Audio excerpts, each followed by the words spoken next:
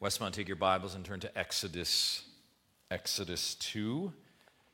Exodus 2. That is our study in this wonderful book, and we continue it together. Last week, if you catch a glance at the beginning of chapter 2, we looked at the birth of Moses. We observed the providence of God in arranging the circumstances. Remember, the carefully preserved Hebrew baby cast on the Nile, then found by none other than who, remember? Pharaoh's daughter. And that was the same Pharaoh, of course, do you remember in chapter 1, that issued the execution order. And Moses now, after that order went out, Moses is right there in Pharaoh's house, providentially, again by the hand of God.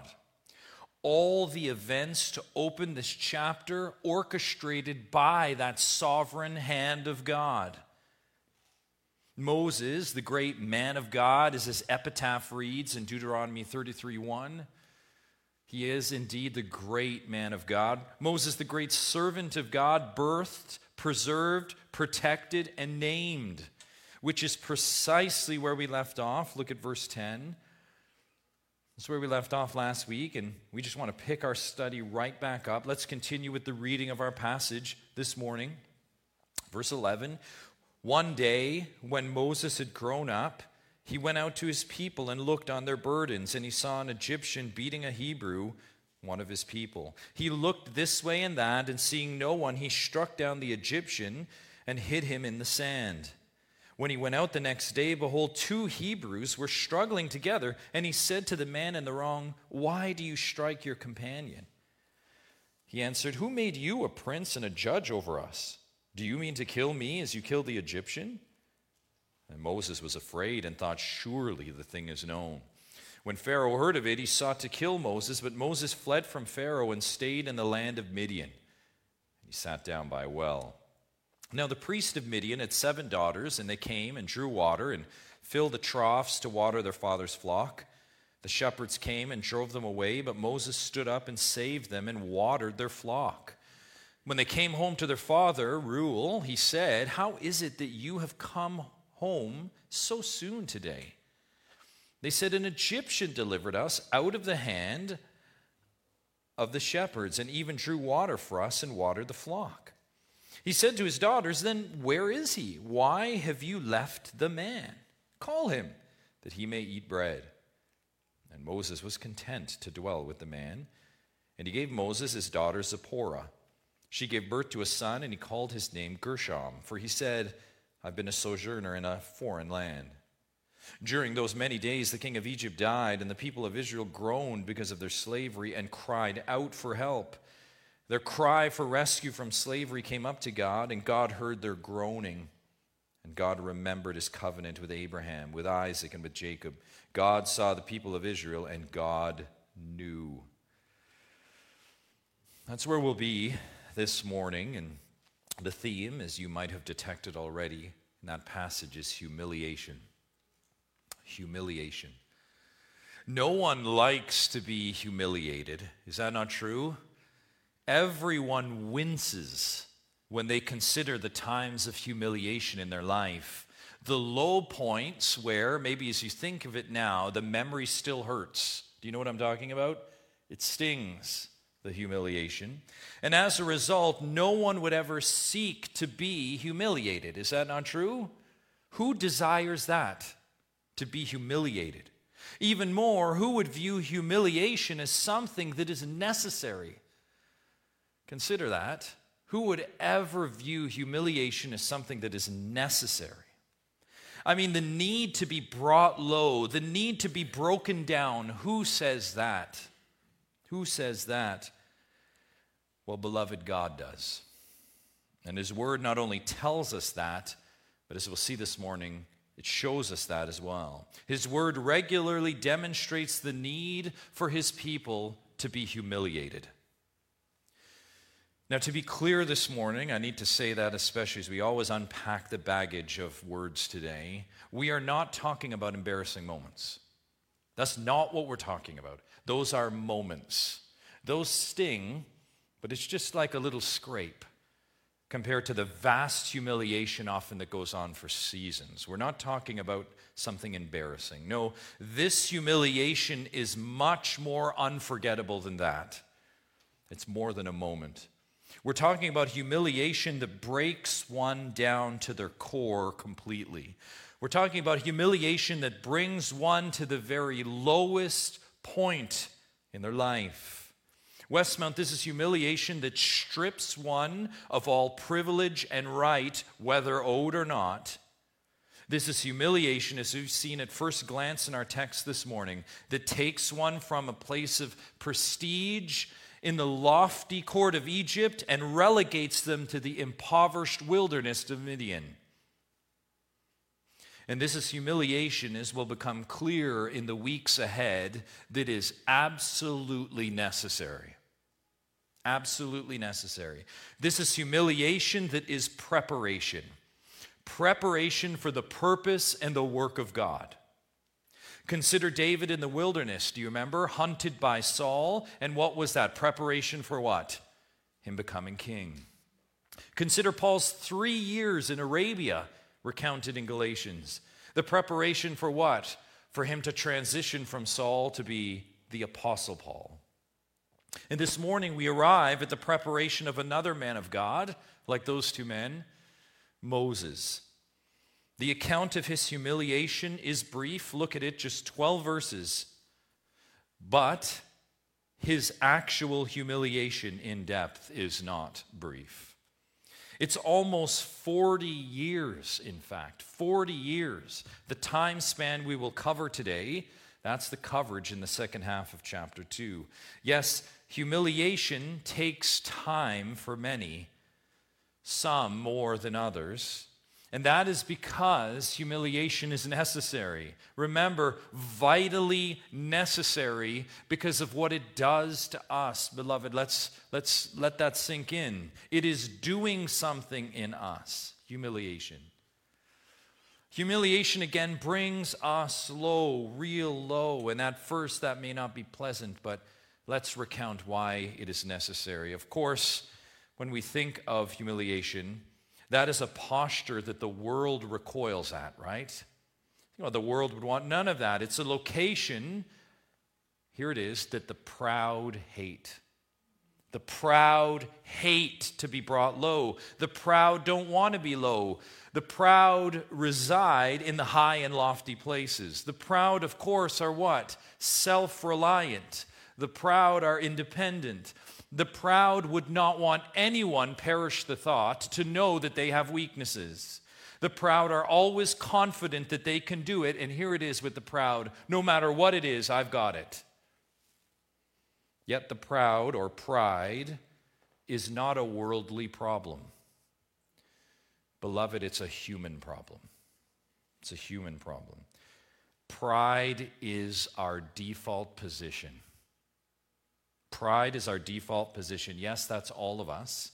Pride, as has been said, is the root of all sin, and I agree. It's where you set yourself above God and say, I'm high, I'm lifted up, I know, just like the garden. Sure, we're not all strutting around on rooftops proclaiming how great we are, right? Pride is much more calculated than that.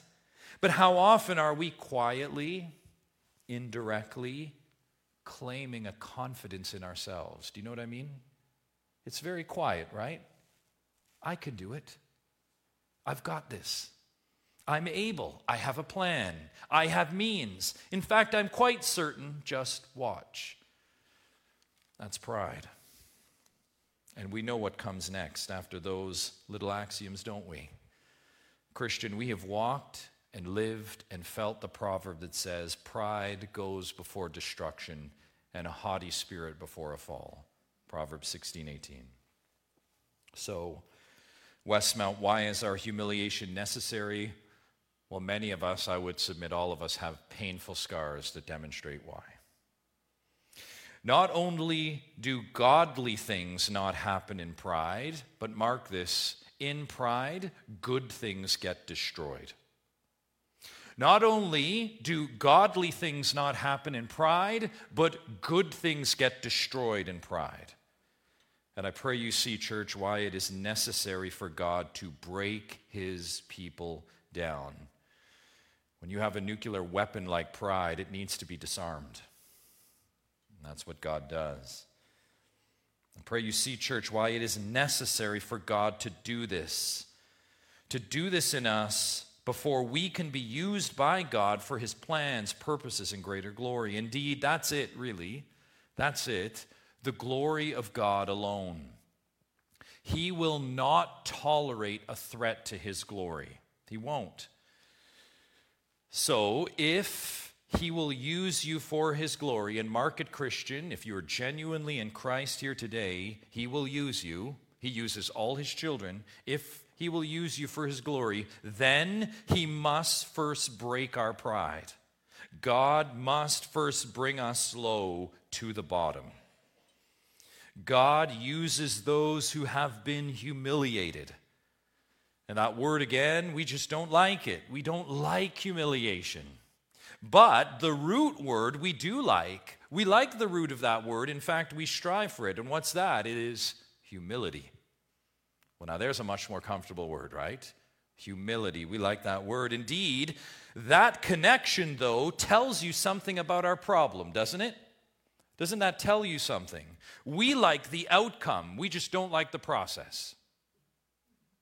So that is why we need texts like the one before us today.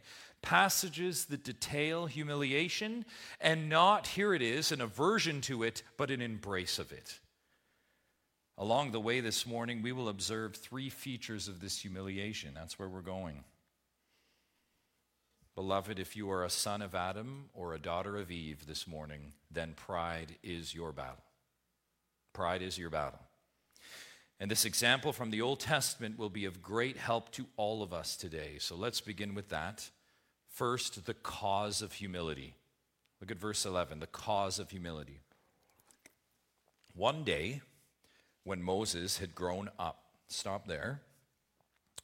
Moses is grown up, and you would say, how old? Well, in Acts 7:23, which, by the way, is in the speech that Stephen gives before he's executed. Do you know that speech? He gives a long-running account of the history of Israel, and he actually at times parks out on certain accounts, and this is one of them, of Moses. Acts 7:23, we are told that Moses is now 40 years old, so we learn that from the New Testament here.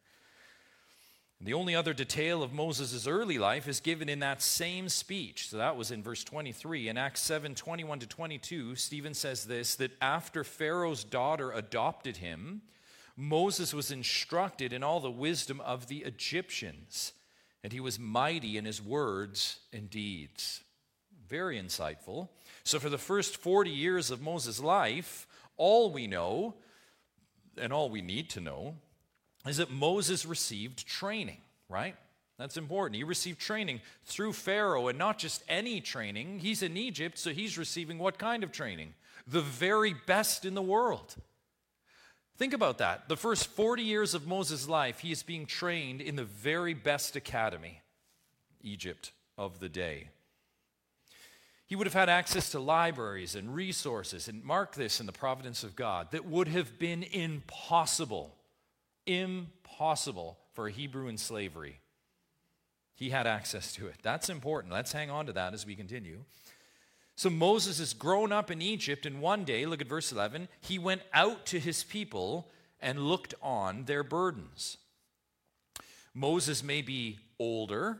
Moses may have spent most of his life in Egyptian courts, but mark this, he never forgot where he came from and who his people truly were.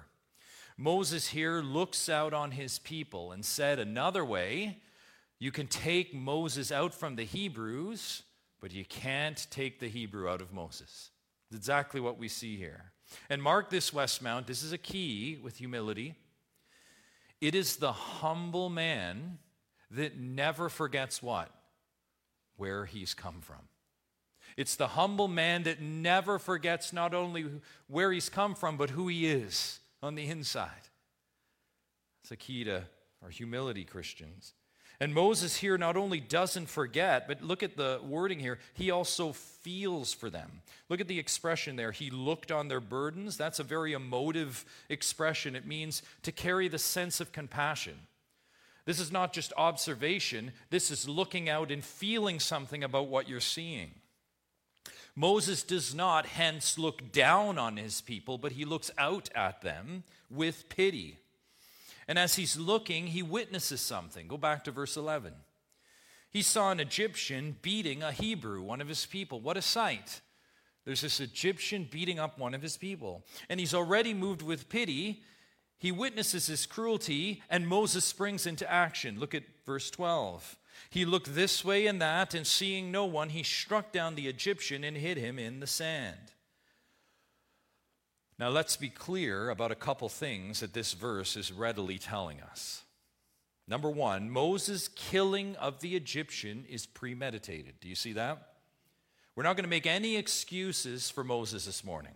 He planned it, he looked this way and that, and he did it. It's a premeditated action. Two, with that, Moses' killing of the Egyptian is his choice. It's his doing. Look at the wording there. He struck. This is not an accidental thing falling on the Egyptian here. Moses is responsible. He acted. And we say so often, church, don't we? Actions have consequences, right? Actions have consequences. In fact, often with our actions, they're the first in a series of dominoes. I think we can all look back on that. And here, as we'll see, this killing sets in motion a series of subsequent events. And the consequences unfold in verse 13. Look at it with me. When he went out the next day, behold, two Hebrews were struggling together. And he said to the man in the wrong, "Why do you strike your companion?" And before we move on for a moment, let's be clear. Instead of an Egyptian beating up on a Hebrew, now it's two Hebrews fighting, two of his own that are fighting. And instead of avenging, Moses looks to peacekeep here. It gets simplified by saying, he just simply asks, why the fight? Guys, why the fight? Let's continue with that simple question and the puzzling response. He answered, "Who made you?" This is the aggressor. "Who made you a prince and a judge over us? Do you mean to kill me as you killed the Egyptian?" And Moses was afraid and thought, surely the thing is known. The aggressive Hebrew not only does not digress, but he turns this thing on Moses. Do you see that? He just turns it around on him. And I want you to note his twofold response here. One, "Who made you a prince and a judge over us?" Now that is laden with irony, isn't it? Those of us that know what comes in our Old Testament would say, wow, if this guy only knew what would happen. In fact, Exodus 18, we won't get far in our study, and what is Moses doing with the people? He's judging and ruling over them, so much so he needs help. Secondly, it says, "Do you mean to kill me as you killed the Egyptian?" That's the response, he says. And it always is shocking when you see that. You'd think Moses is coming to his aid. You would say to the aggressor, he's missing it here. Moses stood up for the Hebrews. He's a nationalist here. He cares about the people. Why this response? And indeed, both of these questions about the judging and intervening, both of them here foreshadow something that we're going to see much later in our Old Testament. And it is always the people questioning Moses' leadership. I just think even of one book, within a few chapters. What do you have in Numbers 12?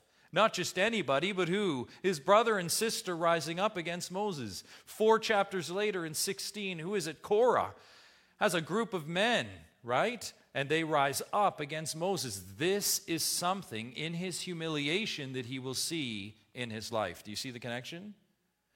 It's as if God is preparing him for what's to come. Preparing him for what's to come. Moses' people here, as we would look just in context and say they're missing the intent, we would also say they're actually missing the bigger picture. Again, without condoning Moses' action here, he was moved by their plight. Remember, that was what moved him. He was moved. So key. This fired up Hebrew thinks Moses simply has an anger problem, which he might. He might, but he keeps it there. But the people, here it is, only see that. Do you see that tunnel vision? That's all they see. Their vision is limited to see anything beyond that. Those horse blinders are not just a one-time Egyptian thing. It becomes a hallmark of God's people. You probably recall them grumbling for food in the wilderness. You probably recall them begging to go back where in the wilderness? Egypt. Short-sighted. I do not have enough for this one plate today, so hence I grumble and complain and I want to go back. This plagues God's people, and I would submit to you even up to today. Short-sightedness. And in such times, beloved, I digress for a moment to say, now is not the time to be short-sighted. Right? Are we temporal people? We're people of eternity. And if we don't put those glasses on, we too can fall to the same things. So, his own people are turning on Moses, but that's not all. Look at verse 15. When Pharaoh heard of it, he sought to kill Moses. But Moses fled from Pharaoh and stayed in the land of Midian, and he sat down by a well. Pharaoh now hears, obviously this commotion has gotten back to Pharaoh, and whether it is his adopted grandfather or not, Pharaoh, we don't know. Regardless, Pharaoh, the Pharaoh at the time, hears that Moses killed an Egyptian, and he seeks to kill Moses. Moses flees Egypt and heads to Midian, where it says he stayed. Do you see that? He stayed there. Midian, by the way, was east of Egypt, across the Arabian Peninsula. Even we would say it's southeast, if you picture that map in your mind. It's southeast of the promised land of Canaan. And here's the key. It was a considerable way from Egypt. It was quite a hike in many ways. In Egypt, Moses had access to everything. The company of people, the company of wealth, the company of books. In Midian, Moses is in the wilderness, and his company now, look at it in verse 15, is a well. A well. That's humiliation. From the highest high to the lowest low. And in one sense, we could say Moses brought that upon himself. In one sense, we could say he caused it. He took a life, his actions had consequences, he knew what he was doing. And that would be true, but just in one sense. Yet, the book of Hebrews confirms that. Hebrews 11:25 tells us that Moses chose rather to be mistreated with the people of God than to enjoy the fleeting pleasures of sin. Clearly, a volitional act by Moses.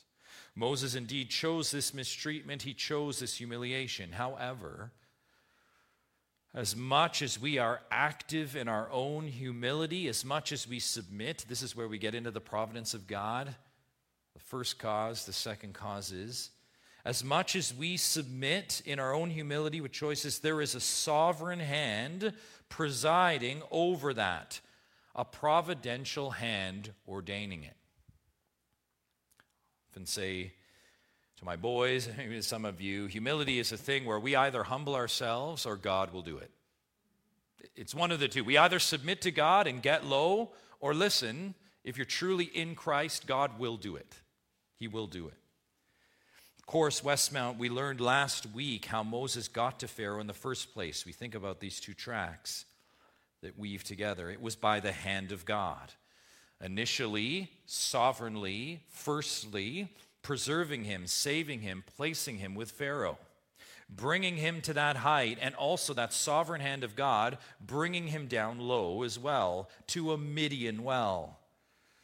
And church, let's not miss that movement behind the humiliation here today. We must get low. We must humble ourselves. We must repent. We must. And yet we cannot do that if God does not move first, putting the pieces in place. God will bring the humiliation if you are his. And as we'll see in the life of Moses, it is necessary.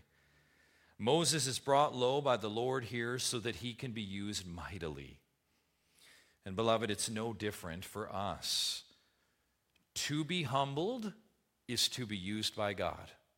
Can I say that again? To be humbled is to be used by God.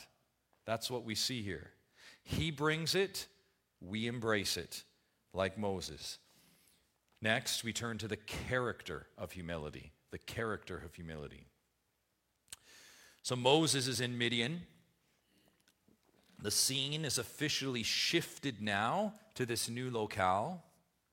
By the way, the Midianites were also descendants of Abraham, if you're curious, just not through Sarah and Isaac. Abraham had concubines, and one of them was Keturah, we're told in Genesis 25:6. And Midian, the son Midian, is through Keturah. And what Abraham does is he has these concubines and their sons, and he sends them off east. And hence, settling in the east, and eventually the Midianites rise up. In fact, Midian and his descendants rise up to become such a force of oppression for Israel. Do you remember in Judges 6-8, who is the great antagonist in those chapters? The Midianites. Midianites, very familiar to the nation of Israel as antagonizers. Of course, Gideon has risen up to defeat them under the Lord's hand. But here, the Midianites are primitive. And note it, primitive in nation and primitive in religion. In fact, they have a local grassroots priest and all. We see him come on the scene in verse 16. Now the priest of Midian had 7 daughters, and they came and drew water and filled the troughs to water their father's flock. A local priest of Midian has daughters that frequent this well that Moses visits. Now, there's nothing out of the ordinary about that, as wells were focal points in those times. You can imagine in barren landscapes in ancient Near East times, we think about Genesis 24, how Rebekah was procured to be Isaac's wife, right? Abraham's servant went to a well. We think even in the New Testament, what about John 4, the gathering place, right, for Jesus and the woman at a well? Wells were focal points in the ancient Near East. So there's nothing out of the ordinary about that. There's also nothing out of the ordinary about what happens next. Look at verse 17. The shepherds came and drove them away. That was just a fact of life in such conditions. I remember when I was younger, you remember those nature shows on TV. You'd have the weaker animal and the stronger animal. And of course, we're always horrified, right, as they're torn to pieces, but the narrator comes on and says something like, this is just nature. It's the way that it is. Well, it's the same thing here. These are natural times. You would have ladies coming to a well to draw water, and the big bullies would come and scare them away and take water, maybe flock. Exactly the same dynamic here. Now, in this case, though, Moses, a certain sojourner, happens to be by the well. And in one swift comment in verse 17, we're told this, look, the bullies came, but Moses stood up and saved them and watered their flock. Wow. Where we only caught glimpses of Moses' character in Egypt, the heart of compassion, the sense of justice, here, do you see the character rapidly come to the forefront? Moses is the main mover here. He scares off the shepherds, protecting the daughters, saving them. Even more, look at him here. He waters their flock. He shows himself to be the real shepherd here. Do you see that? He's the one truly taking care of the flock. That's the character that Moses' humiliation has allowed us to see. Do you see that? And it reminds us of something. If he wasn't in this humiliation, we wouldn't see this so vividly.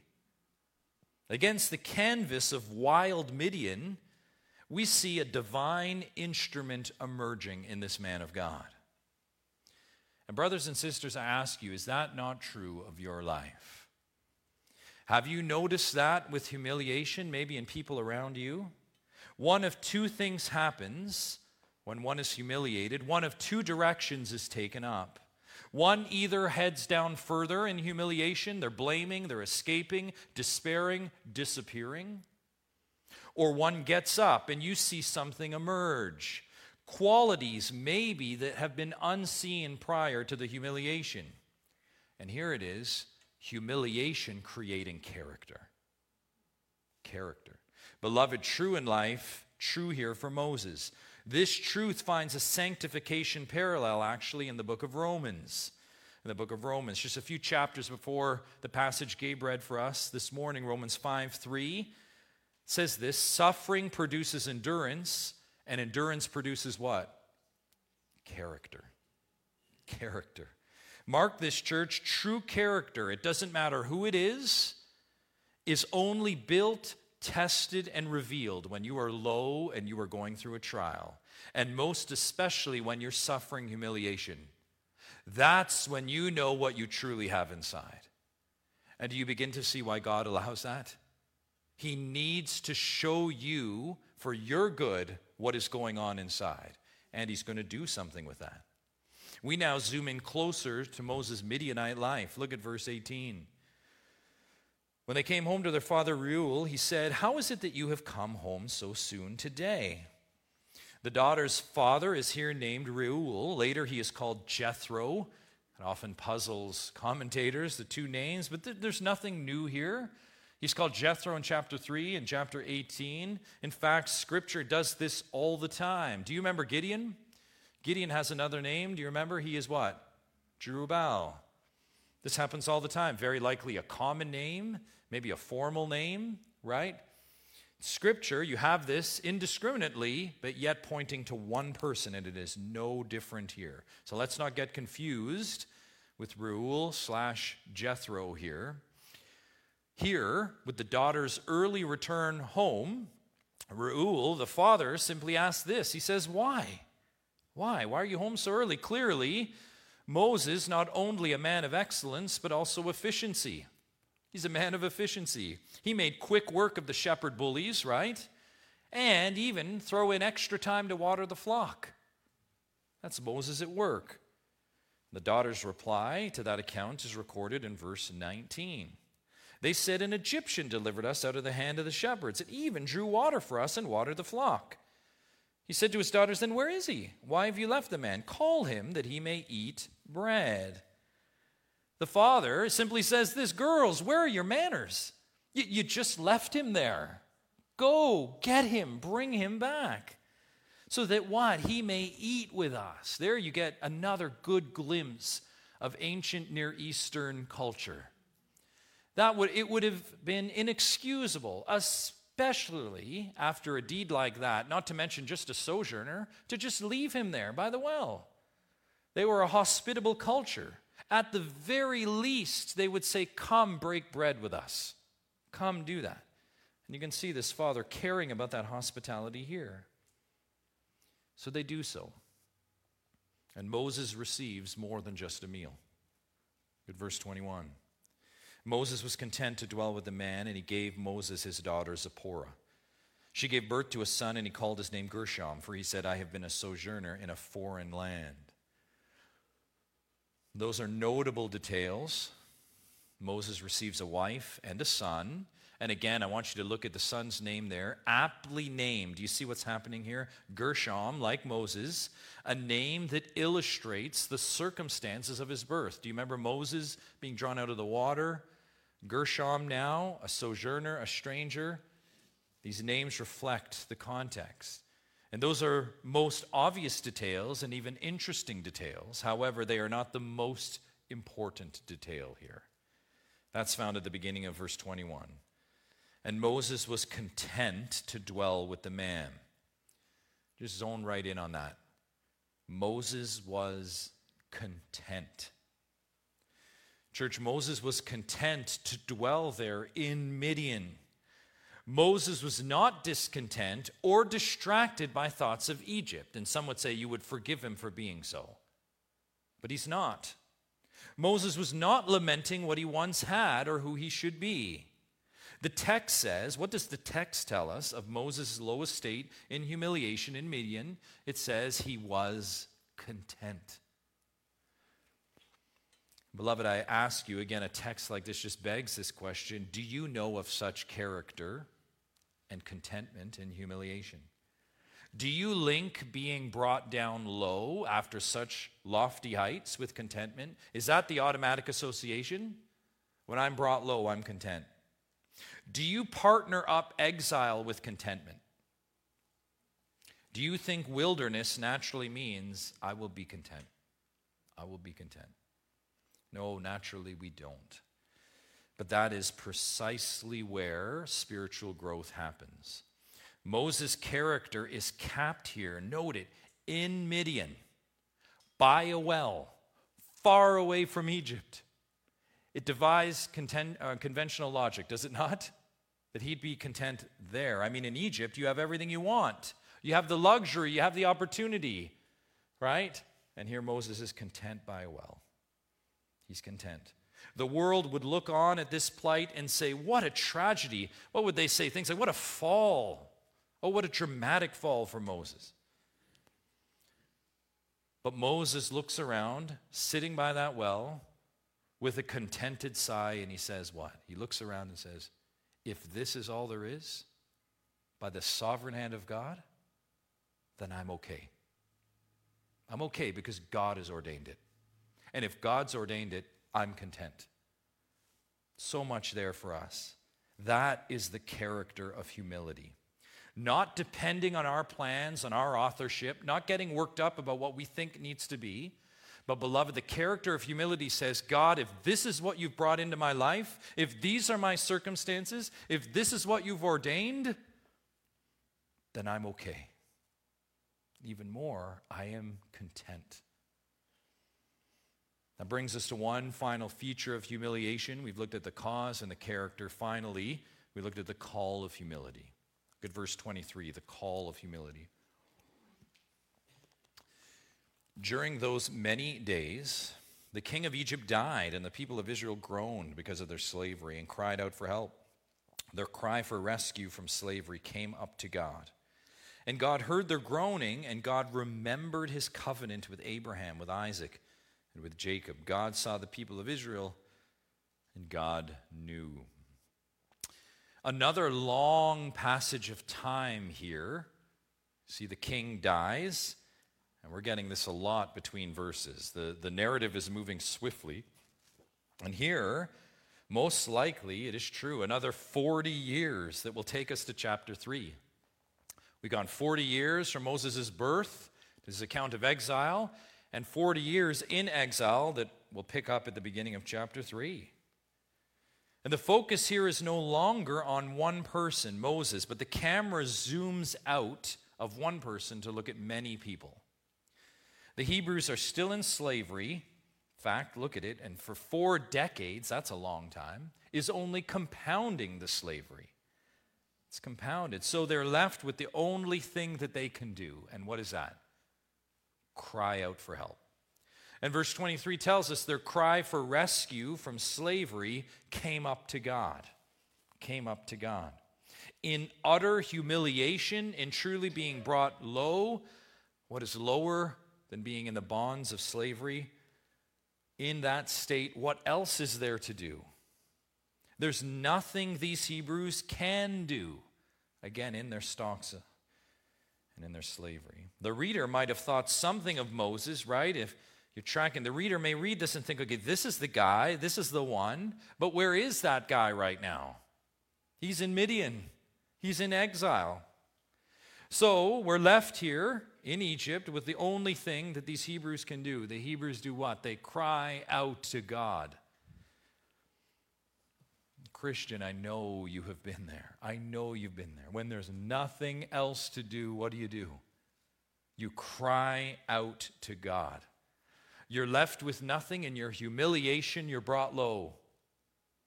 And you cry out to God. And you sit, maybe you're swimming in your humiliation. And what can you do as you look around but cry out to God? And here is the good news in this scene for all of us today. Look at it, and I pray we don't miss this. Crying out to God does something. What does it do?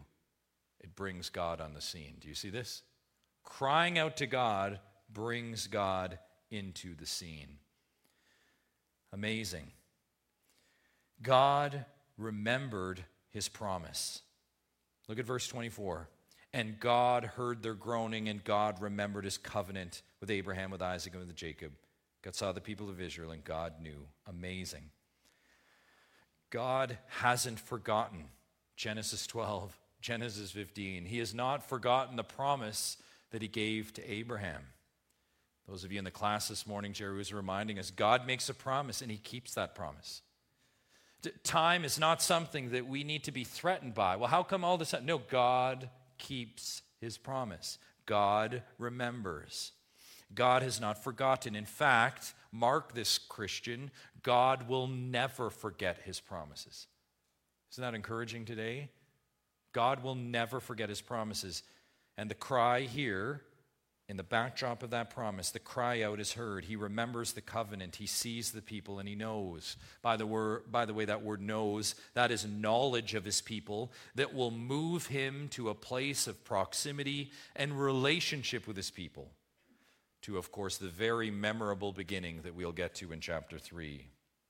However, before we get there, we cannot miss this opportunity, this call of humility, to grab the lesson for us this morning.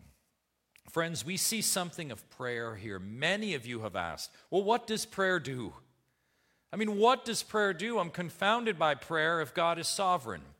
Have you been there? I'm confounded by it. If he knows all things, ordains all things, does all things, I'm confounded by prayer. Prayer reflects our needs, like the cries do very much for the Hebrews here. Is that not true? You see their needs. They're crying out because they are in anguish and in turmoil. And prayer reveals our needs in that sense, but here it is. Prayer also promotes the purposes of God. Do you see that? Prayer is used mightily here. Mightily. Prayer spurs God to move. Not only in answering, but mark it, in fulfilling. Do you see that? Prayer is the trigger that spurs God to move of his decree, right, from eternity past, his promises to his people. He uses in his sovereignty, prayer is the trigger to fulfill it.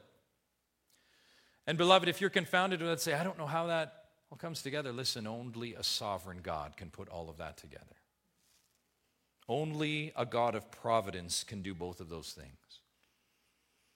But do not fall off one side of the horse to the exclusion of the other. Your prayers are effectual. Your prayers move things. What happened with our brother Ron recently? Prayer moves things under God's sovereign hand. God's plans were made before the prayers. Can we be clear about that?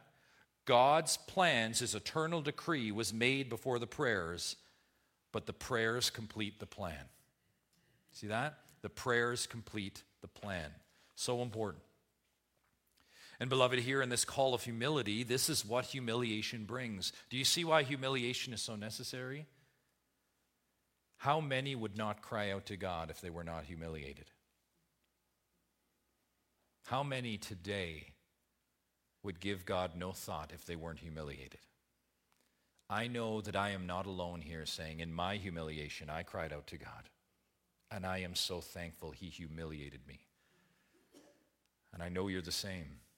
I know you're the same. I pray that you see today why humiliation is necessary.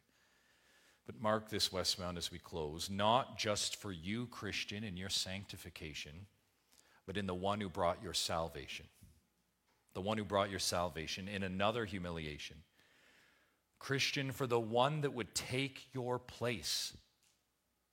For the one that would bear what you are due. For the one that would take on your wretchedness, your sinfulness, that would bear it on a tree and stand in your place and absolve that humiliation. It was necessary. Yes, the humiliation we are talking of the Christ. The condescension, the necessary precursor, like Moses had to before he would be what? The deliverer of his people, as we'll see. So too and more Christ in order to deliver his people. There is, of course, no better passage to describe the humiliation of Jesus than Philippians 2. Philippians 2:5 says, have this mind among yourselves, which is yours in Christ Jesus, who, though he was in the form of God, did not count equality with God a thing to be grasped, but emptied himself by taking the form of a servant, being born in the likeness of men, and being found in human form, he humbled himself by becoming obedient to the point of death, even death on a cross. Do you see the humiliation? This is not from the courts of Egypt to Midian. That's humiliating. But this is God Almighty, condescending, taking on flesh, taking on humanity, and then being obedient and submitting to the will of the Father to go to death in that humanity as the God-man. Even death, which was the most humiliating death of the time, which was what? The cross. The cross. But, verse 9, therefore God has highly exalted him and bestowed on him the name that is above every name, so that at the name of Jesus every knee should bow in heaven and on earth and under the earth, and every tongue confess that Jesus Christ is Lord, to the glory of God the Father. Christ was brought low. He was humiliated in order to be exalted. And Christian, if you are in Christ today, you participate in that humiliation. You die with him, you are buried with him, and you rise to new life with him. You are united in a death like his, and Christian, you shall certainly be united with him in a resurrection like his. Romans 6:5. In some way, in some mysterious way, Moses knew this too. Moses knew back then of the promise of the seed, the coming Messiah. He knew it. Even more, he knew he would share in his sufferings, his reproach. You say, how do you know all that? The Moses account. This is why we put Scripture together. Hebrews 11:26 tells us. We continue from where we left off before. Verse 26, Hebrews 11, Moses considered the reproach of Christ greater wealth than the treasures of Egypt, for he was looking to the reward. Church, whatever your situation is this morning, whatever your humiliation, I compel you to look at the wealth and reward of Christ. We may be more humiliated in the days to come. You may get lower. In fact, I'm quite sure. But where will your eyes be? Colossians 3:1. What is your mindset on? The temporal things, what you've lost here, a reputation here, an attack there? Or is your mind fixed on the eternal wealth and riches of Jesus Christ? Why could they sing in prison? Why can you sing today when you're doubting new rules and edicts? Because eternally you are rich. You're set. It doesn't matter. Just as Moses did here, Christian, so to us, looking ahead.